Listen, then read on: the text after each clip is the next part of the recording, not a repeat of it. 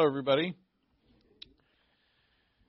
In the parable of the sower, there are four categories that the Lord gives in that parable, famous parable, and the last category is the good soil. The good soil is where the seed actually produces fruit, and in the other categories, there is no growth or really fast growth, and then it dies away. We often think of this parable in terms of our own soul, but I wonder if we do think of it in terms of a church or the condition of a church. And that's how I want us to think about it today. The soil, or as I title it, the dirt that's in the church. And that's us. We're the dirt in the church. And are we good dirt or not? In the parable, the first category of seed gets eaten up by the birds. That would be a church that has no gospel, no Bible teaching at all. It could be like a Jehovah's Witness church or something like that.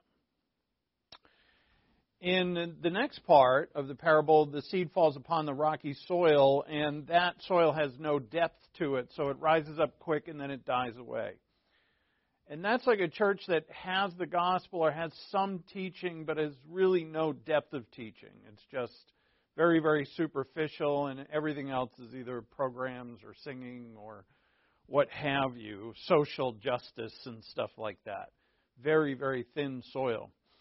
The other seed, the third one, is where the seed falls among the thorns. And Christ likened the thorns to the worries of the world, deceitfulness of riches, and the pursuit of other pleasures. And I would imagine this is the church where the Bible is taught, but not the whole Bible. Things are not taught that are, unpopular. If you want to fill your seats and you want everybody to feel good, you don't teach about holiness. You don't teach about consequences for sin. You don't teach about not pleasing God and the consequences for that. You don't square up with people about what it means to fear God, and that we're all commanded to fear God. The responsibility of the believer to live holy and sanctified and so on. We can ignore those, teach God loves you, God forgives you, go live long and prosper, as Spock would say. So for a church to be an environment where all the Bible is taught, that is an environment where, and everything in the Bible is encouraged. Nothing is missed. All right, we teach from the literal Scripture. It's inspired. We know this. We teach all the Word as it comes straight from the mouth of God. This becomes a church that's an environment for biblical learning. And an environment for spiritual growth. And it's not just the teaching, though. It's the people. You could have great teaching and everybody rejects it. You could have great teaching and nobody really applies it. You could have great teaching and nobody does anything. So in our lesson today, Paul is going to show us how to build and maintain a church that has good dirt in it so that the fruit grows. And that's in our passage in 1 Thessalonians 5. So let's start with prayer. Let's thank God for time we have to hear His Word, to learn this topic of how we are to be in the church amongst one another and individually in our relationship with God, so that we create an environment in the church that is prosperous for all of our growth. And so with that, let's bow our heads and pray.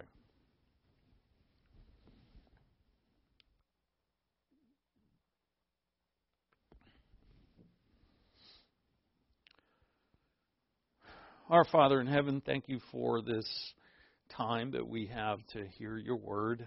We are always grateful for your word. We do not take it for granted.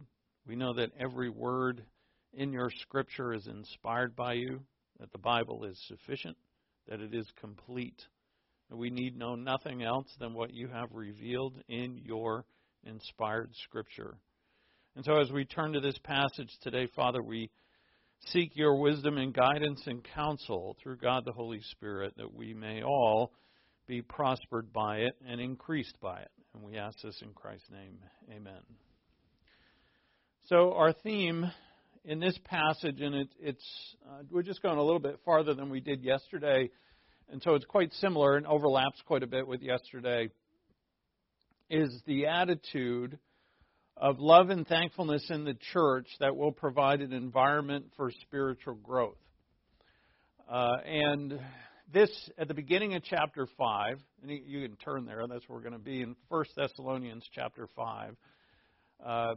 The main passage that we're tackling now is verses 12 through 22. And chapter 5 starts with the fact that the day of the Lord is coming like a thief in the night.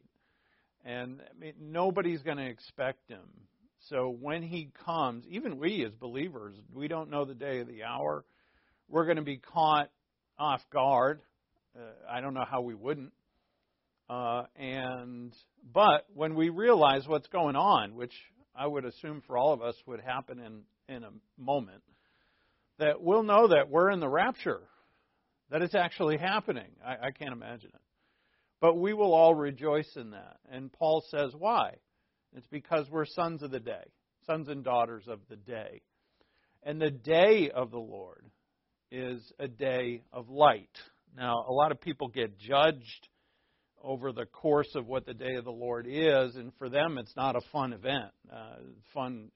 Not fun doesn't even approach the situation for them. But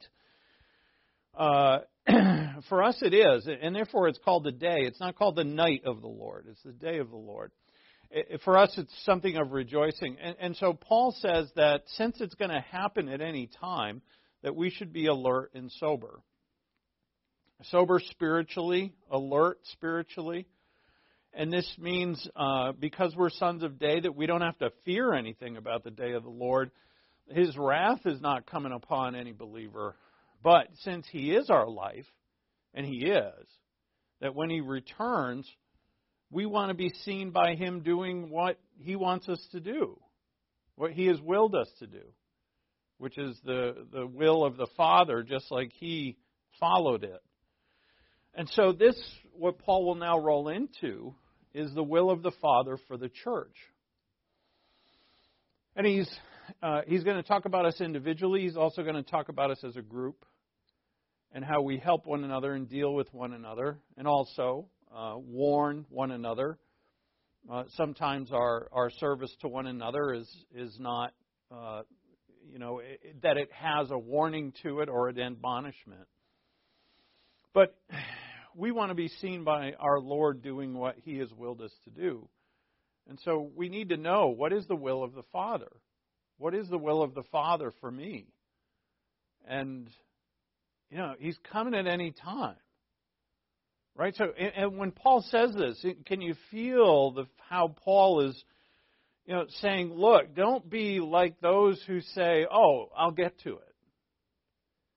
The will of the Lord. Yeah, I know it's important, I'll get to it. But, I'm busy. I got other stuff to do today. I'll get to it tomorrow. But we don't know when He's coming back. I mean, He could come back today. And hence there's this motivation of that there's no time to waste. As Paul says at the end of that passage, I think in verse 11, whether we're dead or alive, awake or asleep, dead or alive, that we're all going to be united together with the Lord. And that means in our resurrection bodies, and that means in perfect unity, and all of us are going to be holy, blameless, through and through, right? Sinless, no barriers, no conflicts, nothing. We're all going to be together with the Lord. And then Paul takes us from up there, and we imagine that day. I mean, resurrection bodies, all of us, is no conflict, no marriage. Marriage is gone from the earth. So, right, it's like we are all united to Christ, and all of us one to another. It's magnificent. In fact, the Scripture indicates that the angels will marvel at such a sight, as will we. It's something that the Lord also longs for that day. So we're up there, but then Paul takes us back down to earth.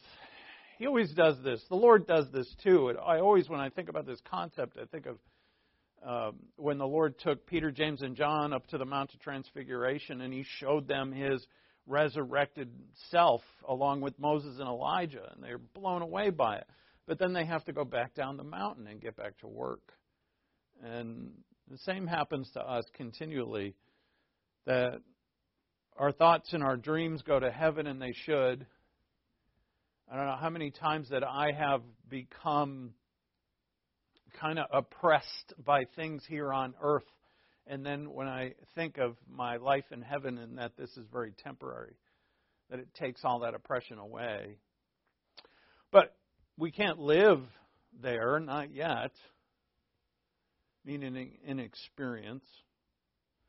So Paul describes, therefore, what this perfect unity, we're all together with the Lord, what this perfect unity looks like in the church now. And if it's to look like it is now, and Paul's going to describe this, and he's going to use words like, he's not going to say, hey guys, I know you're all sinners, and I know you don't really all get along, so if you could just try and make it work, I don't know, half the time, 3/4 of the... He doesn't use any language like that. He uses language like always, amongst everyone, always, constantly. And the challenge to this is obvious. It's the people. That's the problem with the church, is the people. We're not made perfect. Our sins and our flaws cause problems in the church. We have to overcome them through faith. We do, but even for those of us, when I say us, I'm not going to even include me, but for whoever overcomes, and we're all called to, of course, to overcome our flaws and our sinful lifestyles, we still sin from time to time, and we're still going to let each other down. The key to this is to sanctify the Lord in your heart. 1 Peter 3:15 says, set the Lord aside in your heart. That's what sanctified means. And when you set the Lord aside in your heart, you're every day reminding yourself, I am the Lord's. I have to walk in this. I have to live in this. This is my destiny. This is my plan. This is my election. This is my predestination. This is what I must do. And there's no trick to it. Know what you got to do and do it. I say, well, wait a minute, what is there's no trick. If you set your mind to do it by faith, and we have to know this too, and Paul's going to make an issue of this, God the Holy Spirit is within us to make it happen. So if we say, you know what, I am determined, I have to do the will of the Father, and I set about my life to do that will, I will be empowered to do it. That is it. There's no fancy theology wrapped. You can wrap a lot of fancy theology around it. I think it detracts from it. I am a lover of theology. I really am. But when it comes to application in life, believe me, I'm not thinking of theologians, generally. When I think in the moment, like of my life, when I'm in the moment and I have to think a certain way or change the way that I'm currently thinking, I think of this Bible. I think of Scripture. I'm not thinking about what Dr. So-and-so says about it. But they help us. They help us understand what's in here because they've done a lot of work on it. But we don't worship them. We worship Him. And that's what a believer who has a limited knowledge of the Scripture yet applies it to their lives is far better off spiritually than a theologian who doesn't really apply all that wonderful knowledge that he has. It's imperative that we live this. And that's what Paul's going to get at here. He's going to use I don't want to pick on theologians too much anymore. That could come back to bite me. But how about rejoice always? That's it. That's his sentence. It's 2 words. the word for rejoice, karete, and always, I've forgotten the word. I know what it is. Something panta. But it's, I have a vocab test tomorrow. It's my last one. My last Greek vocab test probably ever is tomorrow. And I better, pantote, that's what it is. See? It's in there on a neuron. Make sure I don't kill any brain cells before tomorrow. So, Paul is going to throw at us that karete is a command. Rejoice. He doesn't say, hey, guys, it'd be great if you were happier. No. He says rejoice. He throws it at us with the authority of God. And how often, Paul, should I rejoice? Always. And it becomes a command that we must abide by. And if we're not always happy and joyful, then there's something wrong with our spiritual lives. And we need to figure that out. If you don't know there's anything wrong, then how are you going to set about fixing it?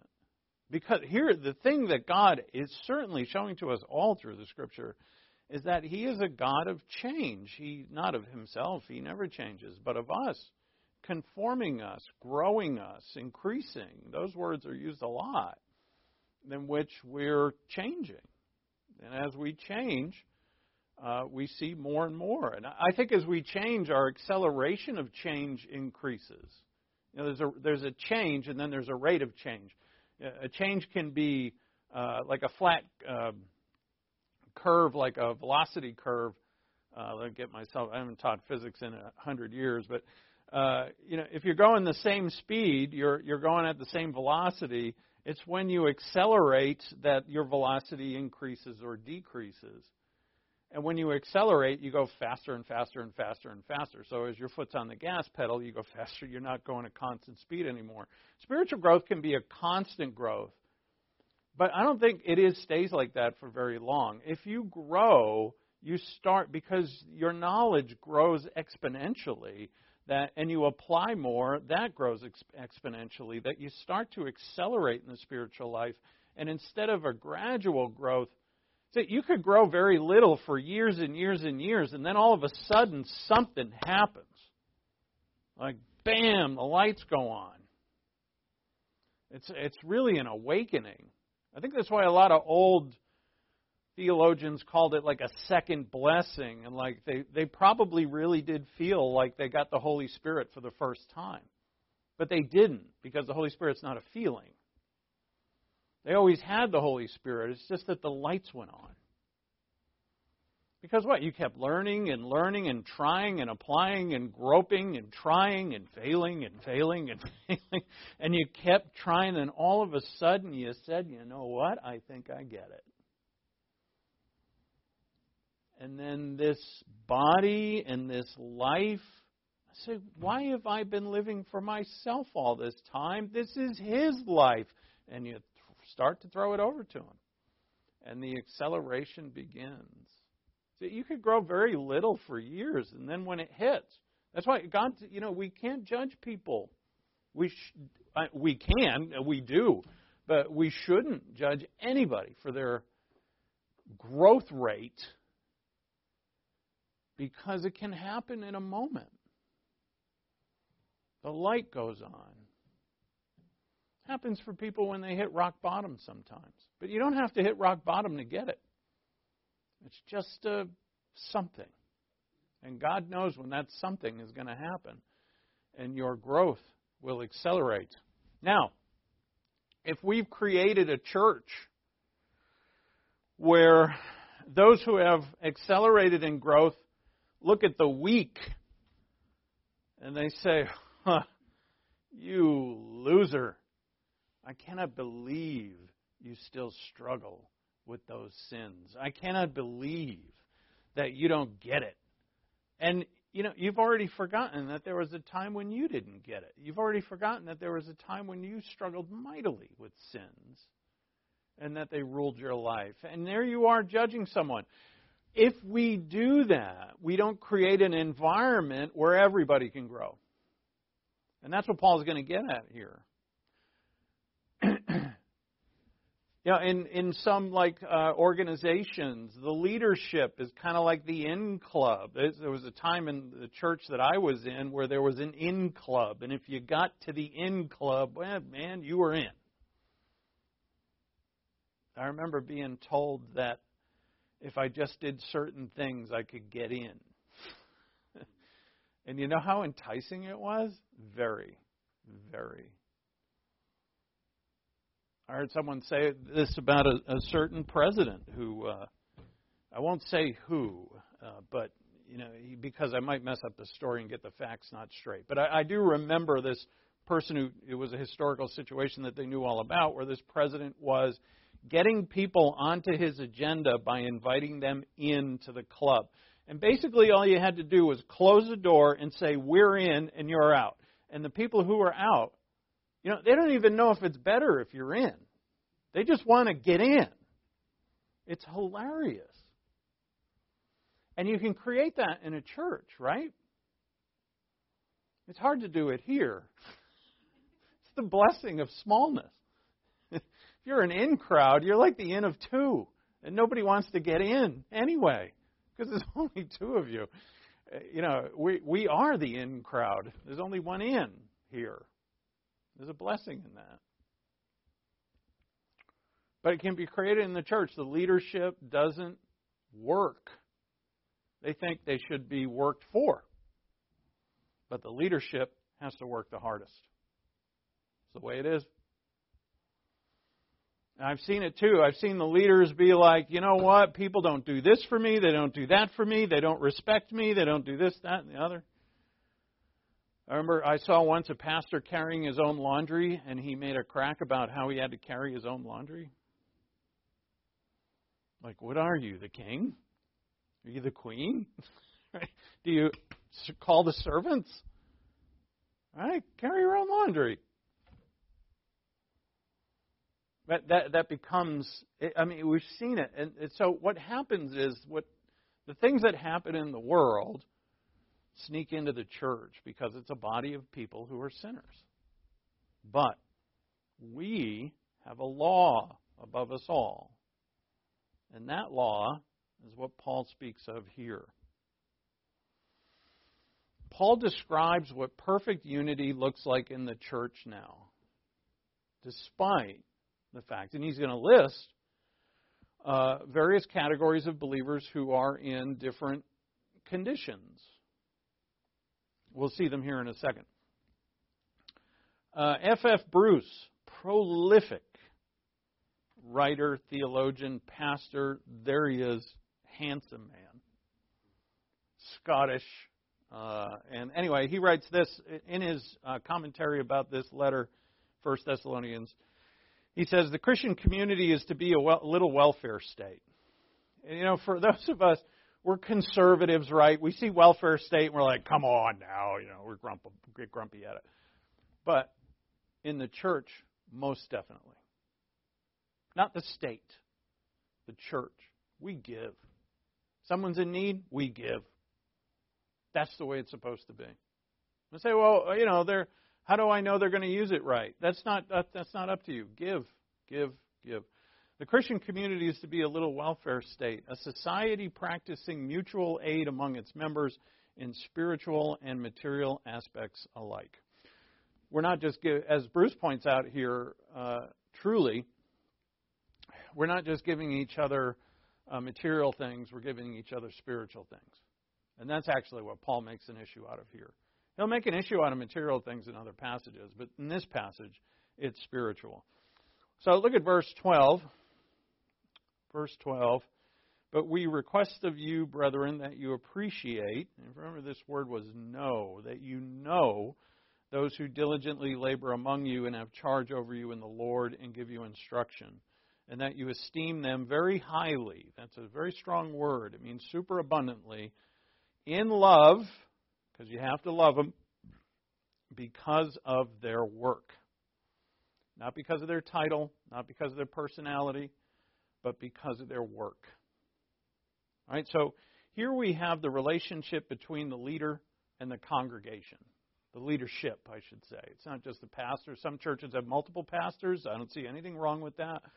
As long as it's organized properly. There's deacons and so on, administrators. There's different levels of authority. And those people who are in authority toil. As Paul says it clearly here, they diligently labor. That's a word for toil. And they have charge, which means to lead, protect, and care for.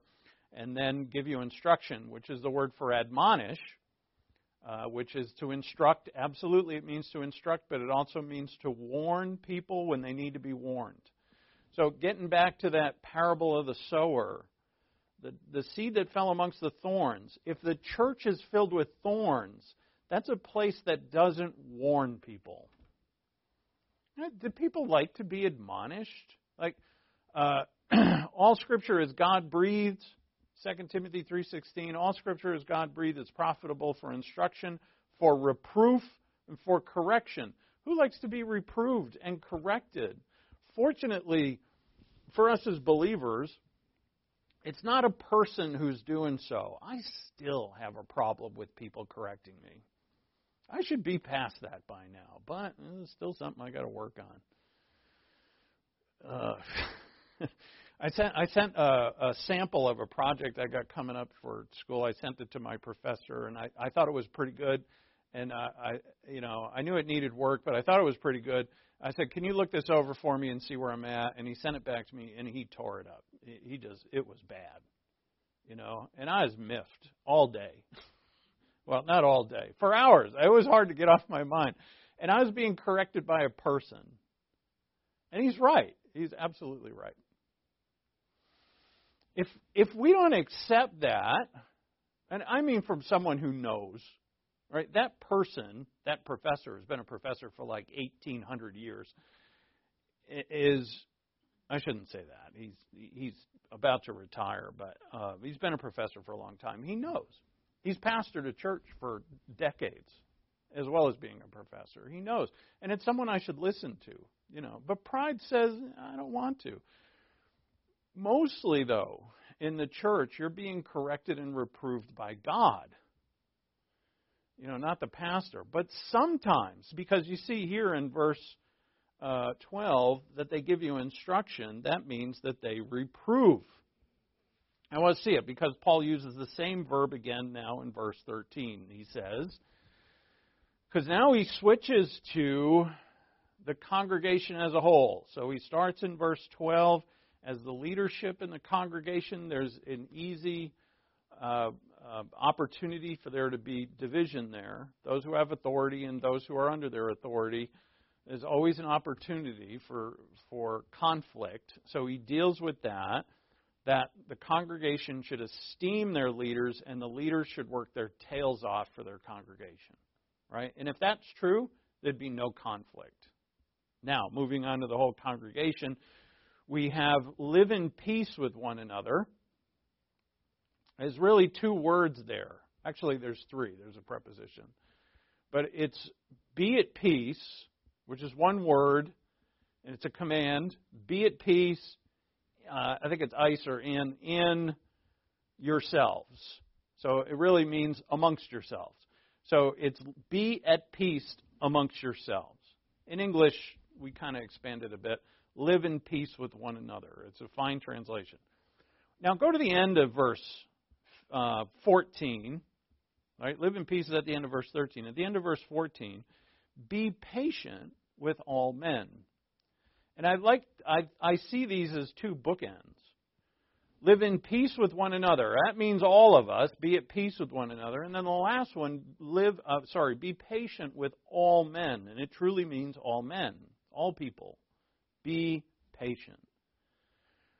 So this tells us that living in peace is not always going to be easy. Because if it were easy, when would I need patience? Patience is hard. Now, fill in the blank. Blank is patient. 1 Corinthians 13, verse 4. Something is patient. Something is kind.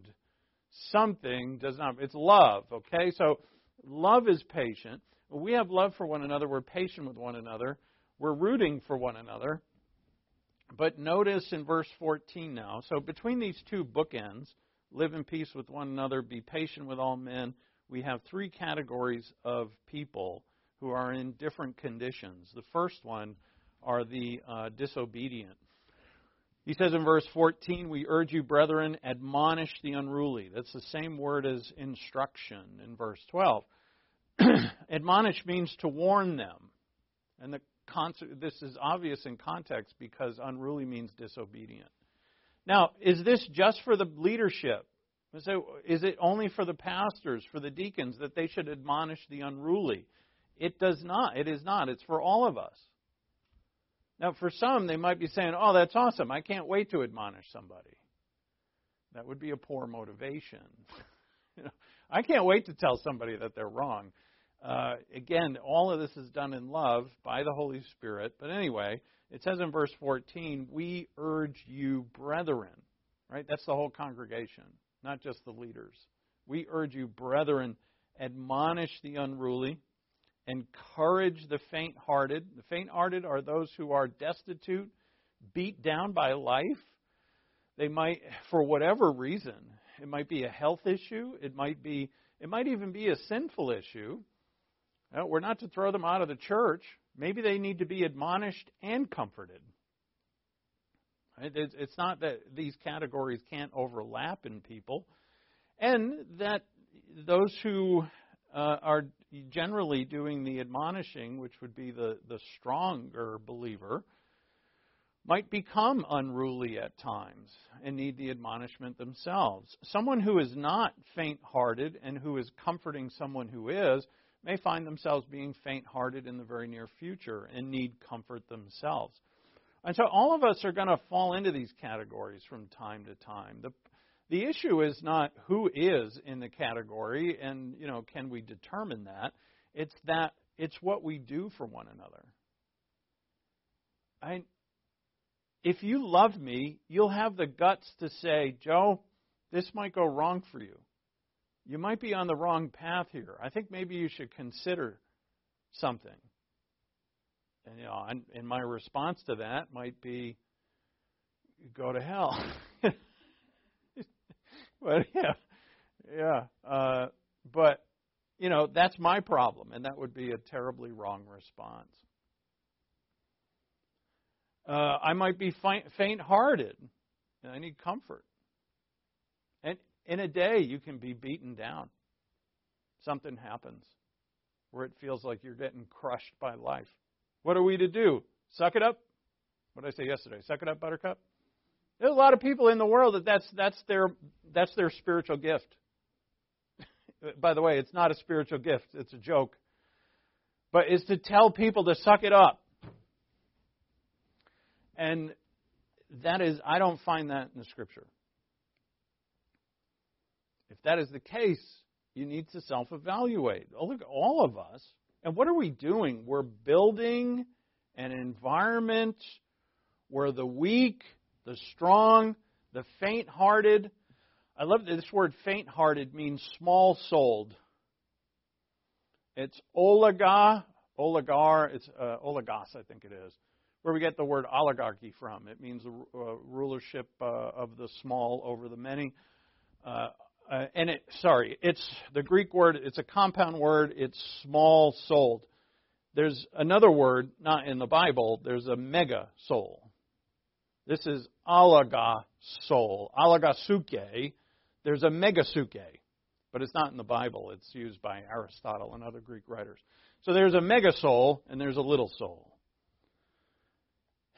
And megasoul in Greek would mean someone who's strong of heart. The Bible would call that mature. The mature can comfort the faint-hearted and love to do it. There are some who want to push the faint-hearted down more. I guess because it makes them feel better or bigger. Then we have help the weak. And weak would mean weak spiritually. It could be a brand new believer, could be a believer who hasn't really gotten with it. with the message but is now trying. And what are we to do? Help is a word that means support. I think we put all these on the board yesterday. Then be patient with all men. So, when you're admonishing, comforting, supporting, you need to be patient.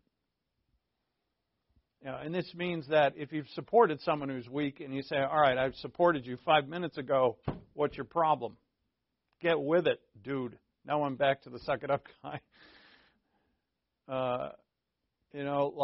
Be patient. They may need support for a while. People may need to be admonished. Most of us who need admonishment do not respond after one admonishment. It has to happen multiple times. If we admonish, we do it in love. We also comfort. We also support. That is the church. So it should be obvious to all of us that for this to be true, we have to love one another. And Paul will write that in Colossians, that love one another, where he actually says to put on love, to wear love like a garment. Put on love, which is the perfect bond of unity. We are to love one another. We're to care for one another. And that we could only be so loving and noble, right? And this is, and by the way, this is always, right? Always be patient with everybody. Always be at peace. Always be thankful. Always be rejoicing. How in the world am I going to do that except by the power of God? Paul is now, right after this sentence, he's going to say, don't quench the Spirit. And we need the power of God, the Holy Spirit, to do this. So, is there a switch by which I turn on the Holy Spirit? No, there is not. You do God's will. Know God's will. Do God's will with faith that God is going to make it happen. The Spirit will make it happen. All right, there's no procedure here. We don't find it in the Scripture. It's go and do. And if we do, by faith, the Holy Spirit will empower us. If we say, hey, God, no thank you, I don't want nothing to do with you, I'm going to be good on my own, then you're on your own. God, the Holy Spirit, does not empower people in independence. I don't mean the town.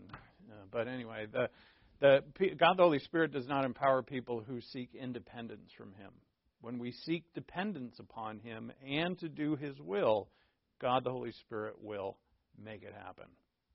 And we trust Him for that.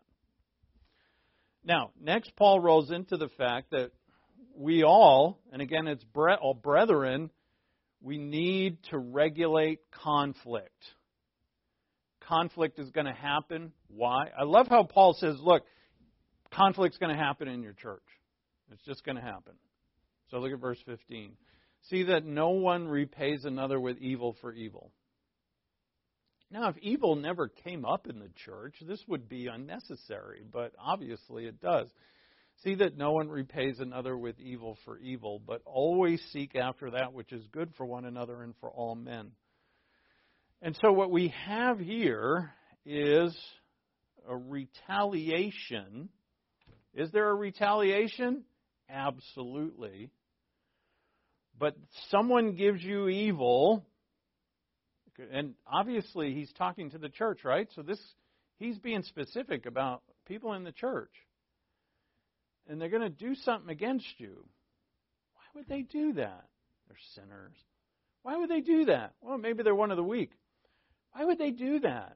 Maybe they're the faint-hearted right now, and they lashed out. Because when we're weak and beaten down and despairing, well, we sin more easily, don't we?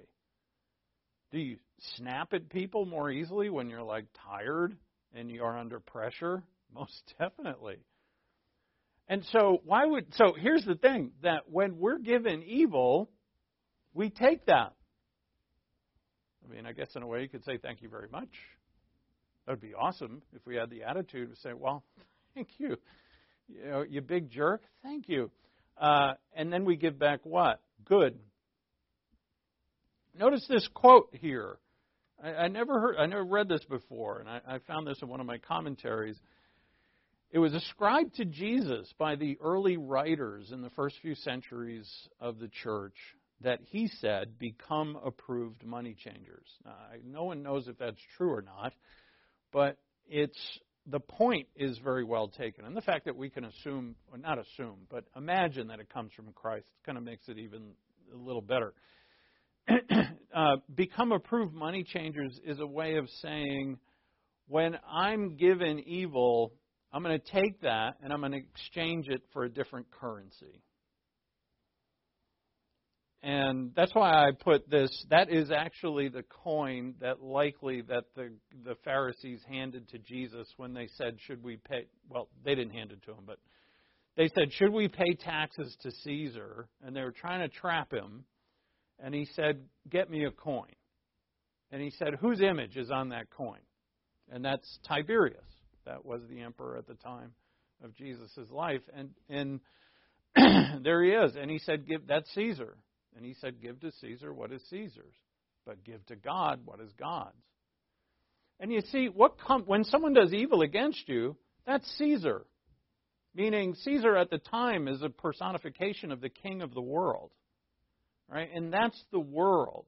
But when Christ came into the world, he turned the world upside down. The ruler would not be Caesar, but the ruler, the greatest among you, would be the servant, the youngest, the youth. The humble would be the servant of all, and that would be the greatest. So he turned the whole thing upside down.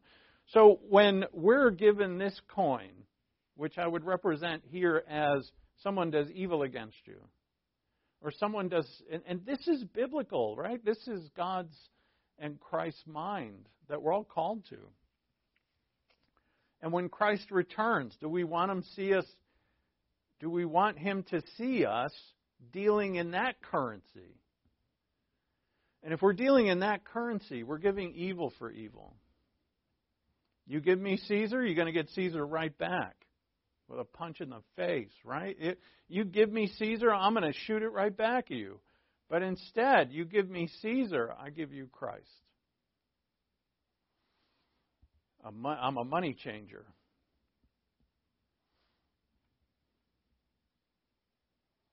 So this is a part of the means of protecting the church that is full of good soil.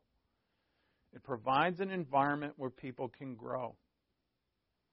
So imagine you're the person who gave the Caesar coin. You did evil to someone, and they threw you out of the church. Or you got ostracized. That's it for you, right? At this church, you feel comfortable coming back? Do you feel comfortable that people have forgiven you?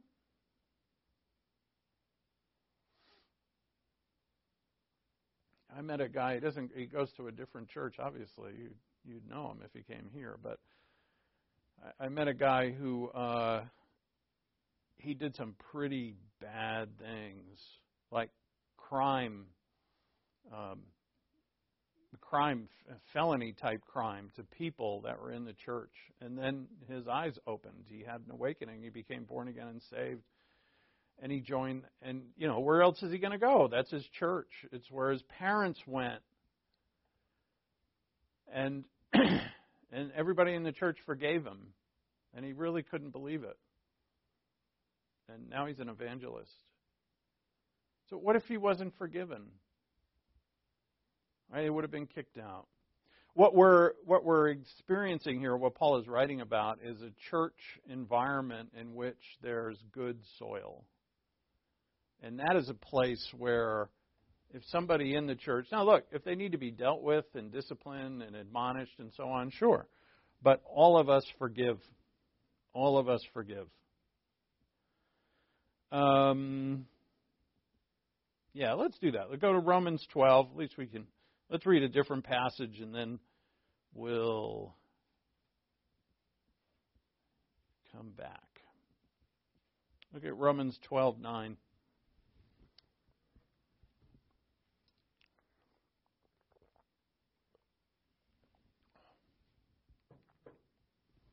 Now, Paul's going to use identical words in this passage for the passage we just read, which was, don't repay evil for evil, but give a blessing instead. What am I doing? Seek that which is good for one another. And verse 9 says, let love, let's read the context of the passage. Let love be without hypocrisy. Abhor what is evil, cling to what is good.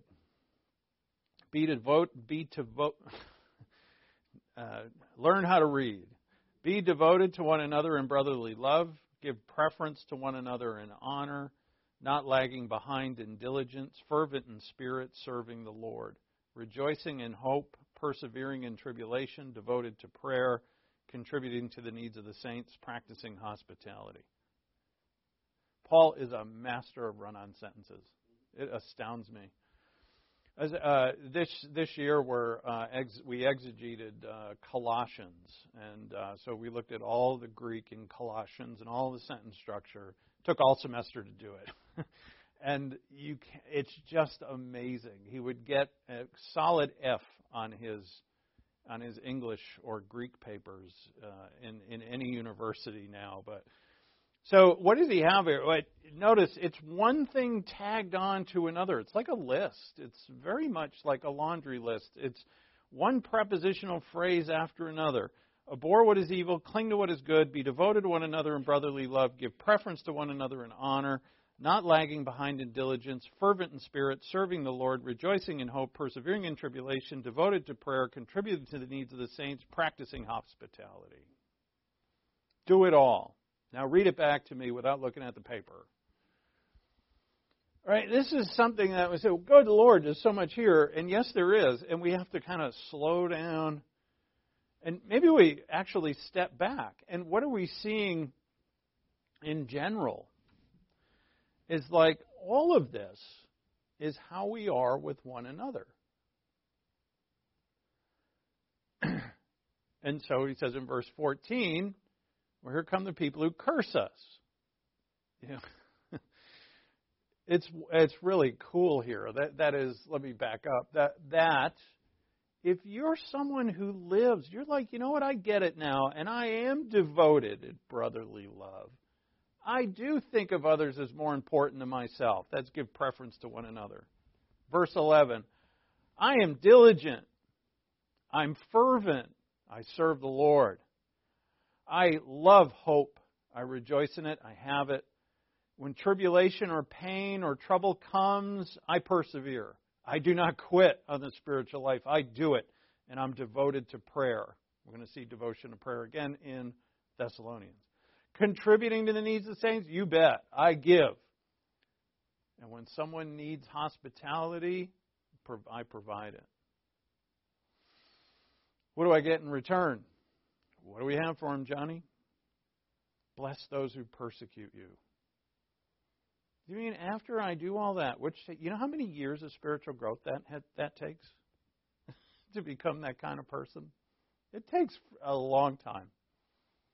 You know, I hope for you it doesn't take as long as it seems to be taking for me, but I've always been slow at stuff. And what do you get in return? They persecute you. And it's just what Jesus promised. And it's just what the Thessalonians are experiencing. We've seen it. They have been persecuted by their own countrymen. They were pagans yesterday, and they're Christians today. And so when their pagan neighbors said, hey, we're going to Aphrodite's festival, aren't you coming? And they're like, we don't do that anymore. What? What, are you better than us? Who do you think you are? We're going to get drunk and high, and we're going to have sex with all the prostitutes. Aren't you coming? No, I'm devoted to Christ now. I don't do that anymore. What's wrong with you? All right. Too good for us. And they're being persecuted by their neighbors for similar things. So he says, now what do you give in return? Well, when they hand you Caesar's coin, which is persecution, you give them what? A blessing. Bless and do not curse. Rejoice with those who rejoice. Weep with those who weep. And weep with those who weep, by the way, would be, comfort the faint-hearted. Be of the same mind towards one another. Do not be haughty in mind or proud, but associate with the lowly, the weak, the faint-hearted. Do not be wise in your own estimation. Now, you might be wise. Don't think you are. Never pay back evil for evil to anyone. And there it is. The wording is exactly the same as he writes it in Thessalonians. So what are we getting at here? Let me finish the passage. Respect what is right in the sight of all men, which is very similar to what we'll see. If possible, so far as it depends upon you, be at peace with all men. See, in Thessalonians he says, be at peace with everybody. Here he says, as far as it depends upon you, which I think most of us gravitate towards this one. We're like, this one's really hard to be at peace with, so maybe I can not be at peace. But we are to be at peace with all men. Don't take your own revenge. So what is this about? This is about creating in the community of believers, which in our case is a local church, an environment of good soil. And the good soil is where everybody can grow. Even the people who have been evil, if they want to, they can't come to the church and be evil, right? We don't allow that. That's where you get admonished the unruly. And if that were the case, if someone came here and going to be like, I'm going to openly do evil to people, I'm going to kick your butt out the door, nicely, depending on how big you are. I may ask Alan to kick their butts out the door. Alan's packing, so, I'm okay with that. We'll say, stick Alan on him. But, what if a person has been evil and say they want to come and hear God's word, please do. What if you've been evil against someone here? Oh, we forgive you. We want you to learn. We want you to grow. Right? And that's what this is about, creating an environment of good soil, a church with good dirt. So Paul now, if you go back to 1 Thessalonians 5, I'm going to not teach on it anymore. I'm just going to read this last bit and then set you free. Free at last. And I know it's beautiful out there. I did not poke my head out. I've been in the basement all day. And, I'm going to get out there soon. Therefore, Paul is referring to a consistent attitude in which all of us are occupied with God and with His blessings. So look at verse 16. Rejoice always. 1 Thessalonians 5:16. Rejoice always. Pray without ceasing. In everything give thanks. All right, so there's three things here, three commands, and three adverbs. They're two words each. And always rejoice. The verb comes second, right? So what Paul is emphasizing here is the always, the without ceasing, the everything. Right? He repeats it. It's like he's driving it into our thick skulls. Rejoice when? When things are going good? No, always. How is that possible? Tell me how that's possible. That's why I put these three in a background of fire. I was playing around with my PowerPoint and realized that I can put backgrounds on stuff.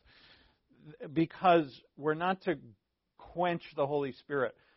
That's coming next. You can see it in verse 19. Don't quench the Holy Spirit. I can't remotely do any of this without the Holy Spirit. We're going to create good soil in the church by the Holy Spirit. And how are we going to do that? Well, the church is filled with people who are joyful, prayerful, and thankful.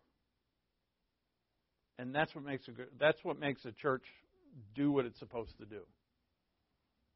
All the other stuff before, but if you're joyful, prayerful, and thankful, you're going to be the one who admonishes the unruly, comforts the faint-hearted, and supports the weak. You're going to be at peace with everybody, and you're going to be patient with everybody. And can you imagine such a place where all the people are like that? What does that sound like? It actually sounds like heaven. Heaven on earth. That's what the church is supposed to be. You realize, if we were like that, all these lonely people out in the world, I say if we were like that, I'm not saying we're not, but if they knew we were here, all those lonely people out in the world, we're offering them what they want. They want a destiny. They want eternal life. They want it. They want happiness. They want peace. They want a family. There's more isolation and loneliness in our world now than there has ever been. The population of the world has never been higher. We've never been more interconnected, and we've never been more lonely. And so that's what Paul's offering here, or telling us that we have to do, because these are all commands. Now, we'll return to this tomorrow. And we're also going to tackle like this first one, rejoice always. I'm going to pause here, slow down a bit, and we're going to look at, we've already studied prayer, so we're going to look at joy and thankfulness. And we're going to see what the Bible says about, not everything, it would take us forever, but we'll look at a bit, how do I get joy in my life consistently? That's what we'll start to see tomorrow.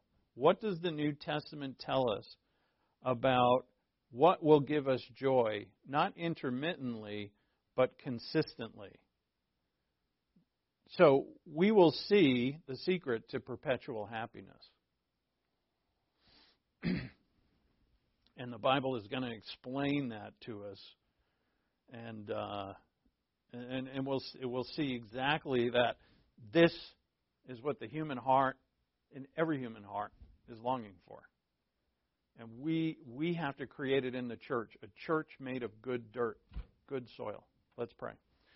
Thank you, Father, for the gift of your word, for the revelation of your word. Help us, Father, to apply these things in prayer.